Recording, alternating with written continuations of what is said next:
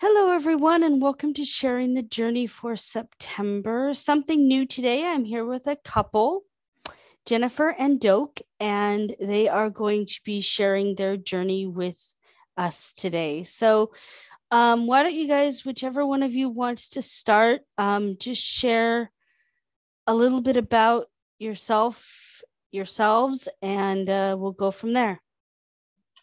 Okay, my name is Doak.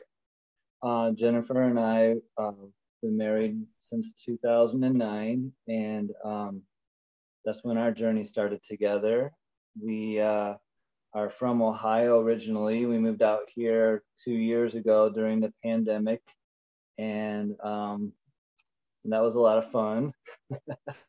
and but our journey's been it's been up and down all around. We've been around the country, different places living, but we've also been involved with different types of activities together also.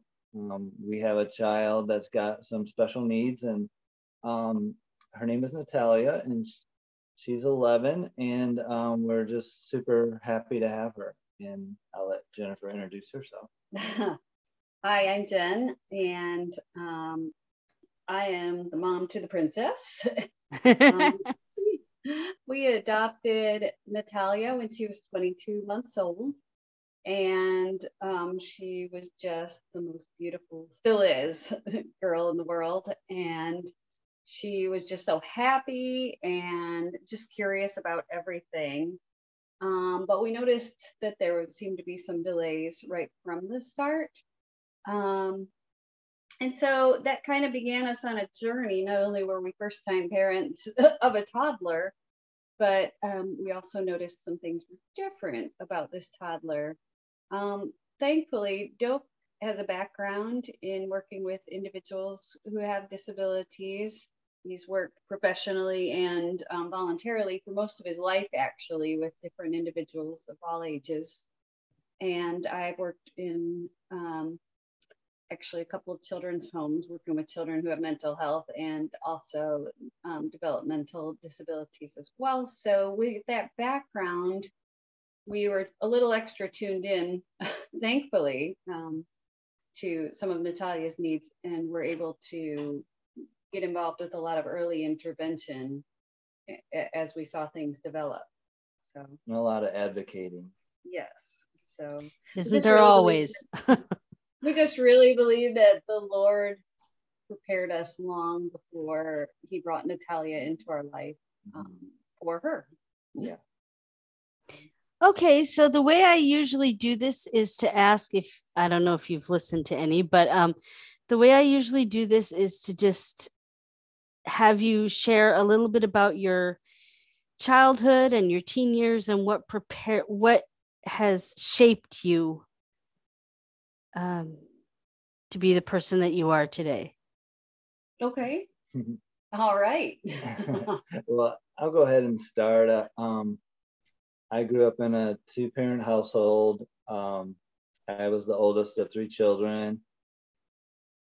So some say I'm spoiled and being the oldest and all that, but my parents were Christians. At least we went to church every weekend, and in a more traditional manner. I was kind of forced to go, even though I didn't really want to be there, but kind of grew up that way.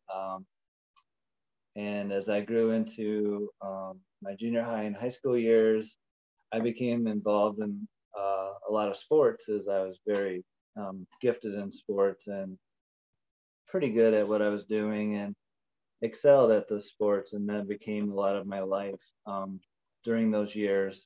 Later in high school, I ended up taking a different road and going down the road of alcoholism and that road. And that took me down for a lot of years. And I ended up I went to college after high school, but I didn't finish anything.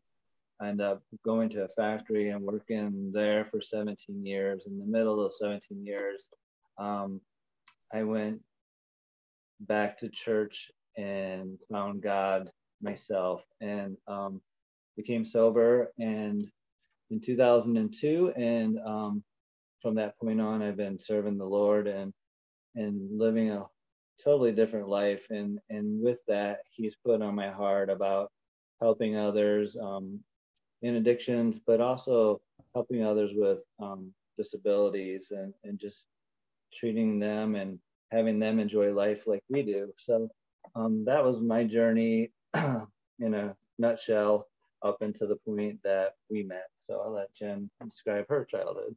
Okay. I also grew up in Northwest Ohio, and my family actually owned a small mom and pop motel. So I was in the hospitality industry from the minute I could remember, checking in guests, and we were a host home for missionaries. And I could operate a switchboard from the time I could reach a switchboard. Mm-hmm. So I grew up dealing with a lot of different people from a lot of different backgrounds, and just really having the opportunity to interact with them really gave me a passion for people who face different challenges, and also just for people in general. We just had such an opportunity to serve individuals who were placed at our hotel even due to fires or due to different situations, even homelessness. And so from a young age, I was exposed to some of that as well. And so that just, again, gave me a real passion for working with people. So I grew up in a Christian home, and we, again, we hosted missionaries. Because we had a motel, every family event was at our house because we had a room. And so not everyone can say when they have guests over, here's your key, you can leave now. And so that was just a wonderful experience in so many ways for me and for my family to just impact and experience kind of the world around us. And I went to college. Down in Georgia, and I was so enthralled with the wonderful weather in Georgia that was so much better and more beautiful than Ohio that I ended up skipping a lot of classes to go enjoy the weather. So college took me a long time to finally graduate. Let's put it that way. So I have a degree. I was a counseling major for most of my time in college, counseling, psychology, which again kind of went along with what my heart and passions were. While in college, I also worked in the field of domestic violence and sexual assault, and also worked in a lockdown center for youth, basically, kids who were 8 to 18. And that really opened my eyes to a lot of things as far as children with diagnoses, mental health diagnoses, and even disabilities, and just the challenges they faced with everyday functioning. And now, even looking back, I understand even more what they were facing and probably what was happening now that I'm a mom of a little one who struggles with a lot of the same challenges at times and behaviors, actually. So right after I graduated from college, I was so excited, and I was like, God, give me a mission field. And 5 weeks later, I was diagnosed with stage 3 cancer, breast cancer. And I remember sitting with God one day, sharing my heart with him, as we sometimes are prone to do. And I said, Lord, I don't understand. I asked you for a mission field. And I was sitting in a chemo room, looking around the room, and he said, I did. I did. And I paused and kind of caught my breath for a minute and realized he was absolutely right. God doesn't always put us in the mission fields that in our minds we imagine or that we envision, but when we surrender to him and we live our lives seeking him, he positions us in the place that he can use us. And I was able to take that opportunity to, it was hard, don't get me wrong, cancer and cancer treatment is beyond hard. So it wasn't a walk in the park, but I was able to have a different take on it and a different angle, and I really experienced the Lord in a totally different way than I ever had in my entire life. And that was very special. And in the midst of going through cancer treatments, I was actually in Washington State, out here where we are now. In fact, the Lord had opened the doors for me to do my treatments out here. My parents were still in Northwest Ohio, and they went to church with Doak. Mm-hmm. And they asked for prayer for me, and they didn't show a picture or anything, but God laid it on Doak's heart and several others to send me a card and just start encouraging me. And I started writing back. And Doak kind of caught my attention. It was like, well, who's this guy sending me a message? And I set a boundary really quickly and said, I'm kind of in the middle of something, but I'm always open to having friends. And he really respected that. And now I just tell people that he really liked bald women. That he was just strange. Because that's more fun.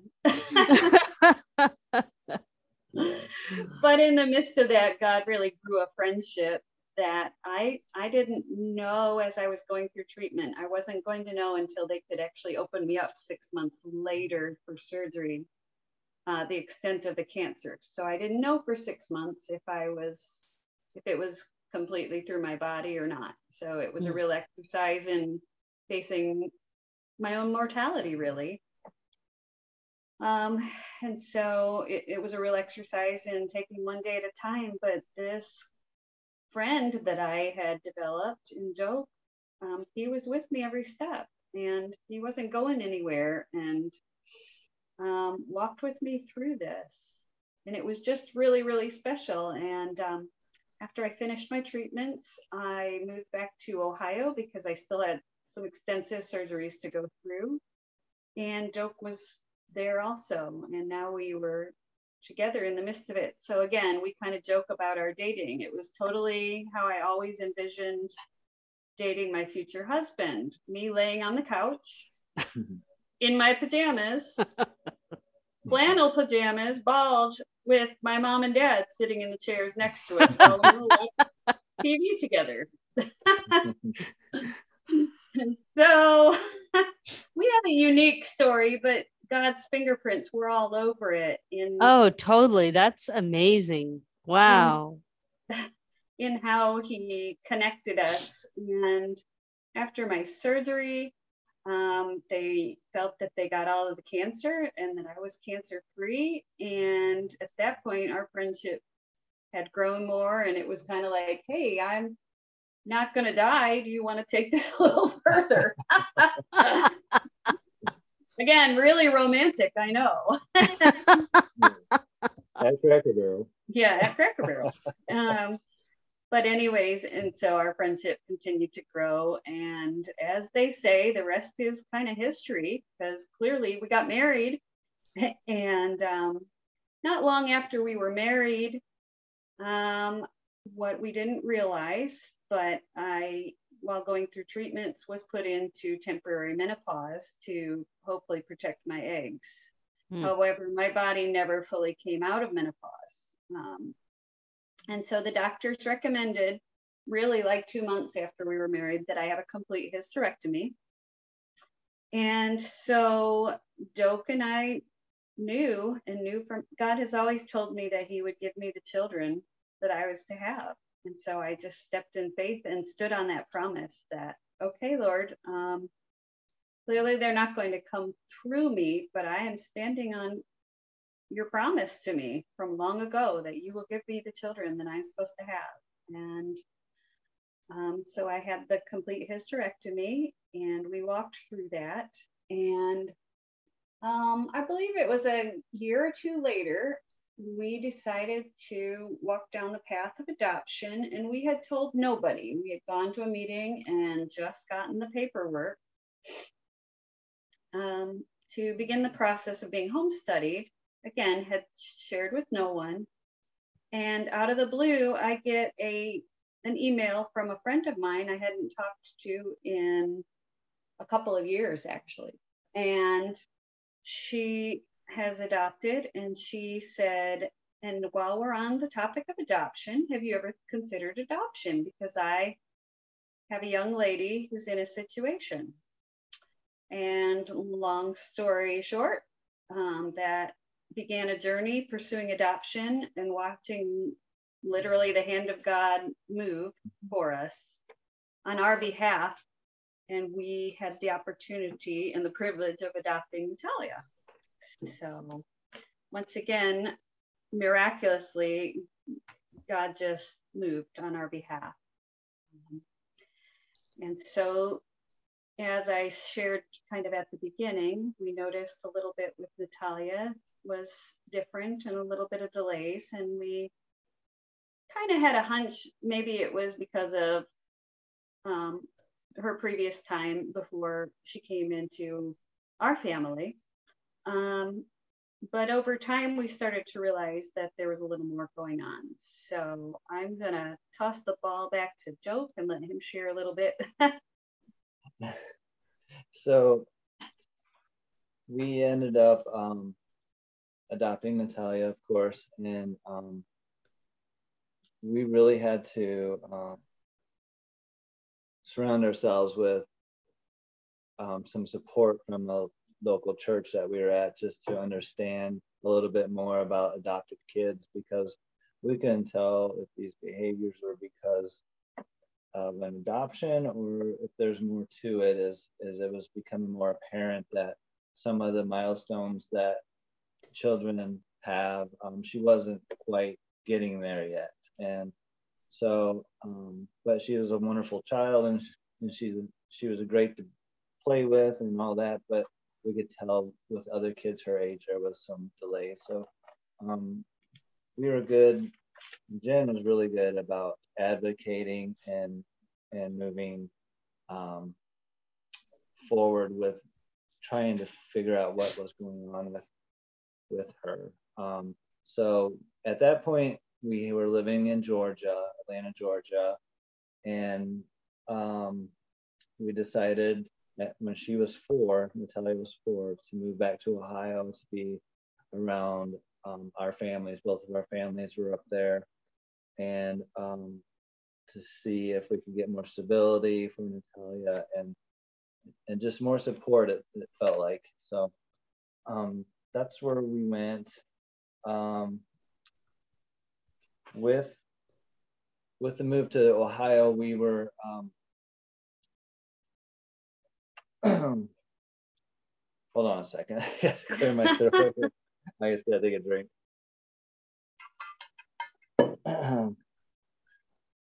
So when we moved to Ohio, we were hoping to grow together with our family and establish more relationships than what we had in Georgia. And that eventually did come in a little bit, but with that, we also continued to pursue advocating for her, and found some diagnoses at an early age for her. The first one that she was diagnosed with was a static encephalopathy. It's a big word. It means permanent brain damage caused by what can be alcohol or drugs in the system, lead. Just a lot of different varieties of things that could cause that. They would call it fetal alcohol syndrome if they knew for sure that the mother was drinking during pregnancy, but no one had that information for her to get the fetal alcohol diagnosis. So the static encephalopathy is the diagnosis we got for her, and it started to make sense when we started to research more what that was. So we moved in a way to help her through therapies and things as we were moving, as she was getting older and closer to school age. So we had put her in preschool when we moved to Ohio, and that's kind of where started to become a little clearer that there was more going on. As I would get called to the school quite frequently. Our princess at home was not, she really struggled to be in a traditional classroom of any sort. And in hindsight, we realized and recognized that it was scary and there was a lot of sensory things with the crowd, etc. But what looked like oppositional defiance at times, and what the schools kind of were indicating they believed was happening, was in fact autism. But it actually took us 5 years to get an autism diagnosis, interestingly. And as we're learning, actually, girls are diagnosed so much less than boys. Boys are diagnosed 4 times more often than girls. And girls are often diagnosed with autism at a later age. And we suspected autism and had her tested twice while we were in Ohio. And it's kind of like taking your car to the garage sometimes. It's doing this. It's doing this, but when you get it to where they can evaluate it, it doesn't do this. Yeah. And so the doctors were kind of like, we don't really see it. And we were like, but we do. And so, but we left it at that because, interestingly, fetal alcohol syndrome and static encephalopathy can also overlap with their symptoms. And so it's very interesting, and you have to really be paying attention to try to get a correct diagnosis for your child. And so we were like, okay, we're dealing with fetal alcohol syndrome. We also, as we were having her tested, realized she had some apnea. And as they tested that, she was diagnosed. Through those tests, it came out that she also had epilepsy. So she doesn't have overt seizures, but she has epileptic spikes in her brain waves and dips. And those kind of ebb and flow. And so we still are learning to this day when it's ebbing and when it's flowing. And so when we moved to Washington about 2.5 years ago, we'd always kind of had a desire to move out here, and it's just beautiful. We have friends out here, and Doak and I are kind of we're people of faith for sure, but we're also people who are like, let's live lives that are why not? Let's live why not lives, you know? If you can dream it, you can do it. And if there's an opportunity, why not? And so the opportunity to get a job and move out here came about. So Doak got a job here in Washington, and we moved here. And within a few months of us moving, Natalia began to have some mental health challenges as well. It became very clear to us. And through a series of events, she needed to see and be evaluated by a neuropsychiatrist. And as she was assessed, we filled out all the paperwork and didn't mention anything about autism. She was assessed for 2 days, pretty extensively, actually. And when the lady called me in, when the doctor called me in to give me the results, she said she presents as autistic, and not just level 1, but level 2, in need of significant supports and significant therapies. And I looked at her and I teared up and I said, this is going to sound crazy probably, but thank you. Yes. I've advocated for my daughter for 5 years, and we've suspected this all along. And so you have just finally seen what we see, and this will open the doors for her to get the help that she needs. And, as parents, we don't celebrate diagnoses. Most parents don't, but until you know what you're fighting and have a name for it, you don't know what you can do for it. Yeah. And so we got on the wait lists because nothing is fast in a post-COVID world. Nothing was fast before COVID, but post-COVID. Now it's really slow. Now it is insanely slow. We got on the wait list, and Natalia was set up to do some ABA therapies. And this past November or December, God moved again, because the place that we were getting ready to start ABA therapy in gave me a call and said, we're starting a school here and there's a long wait list. And I had not even applied. They said, a position has opened, and we've been reading Natalia's notes, and she would be a perfect fit for that spot. Oh, wow. Okay, we're going to have to end right there because I have a 40-minute meeting time. So we're about to get bumped. So I can either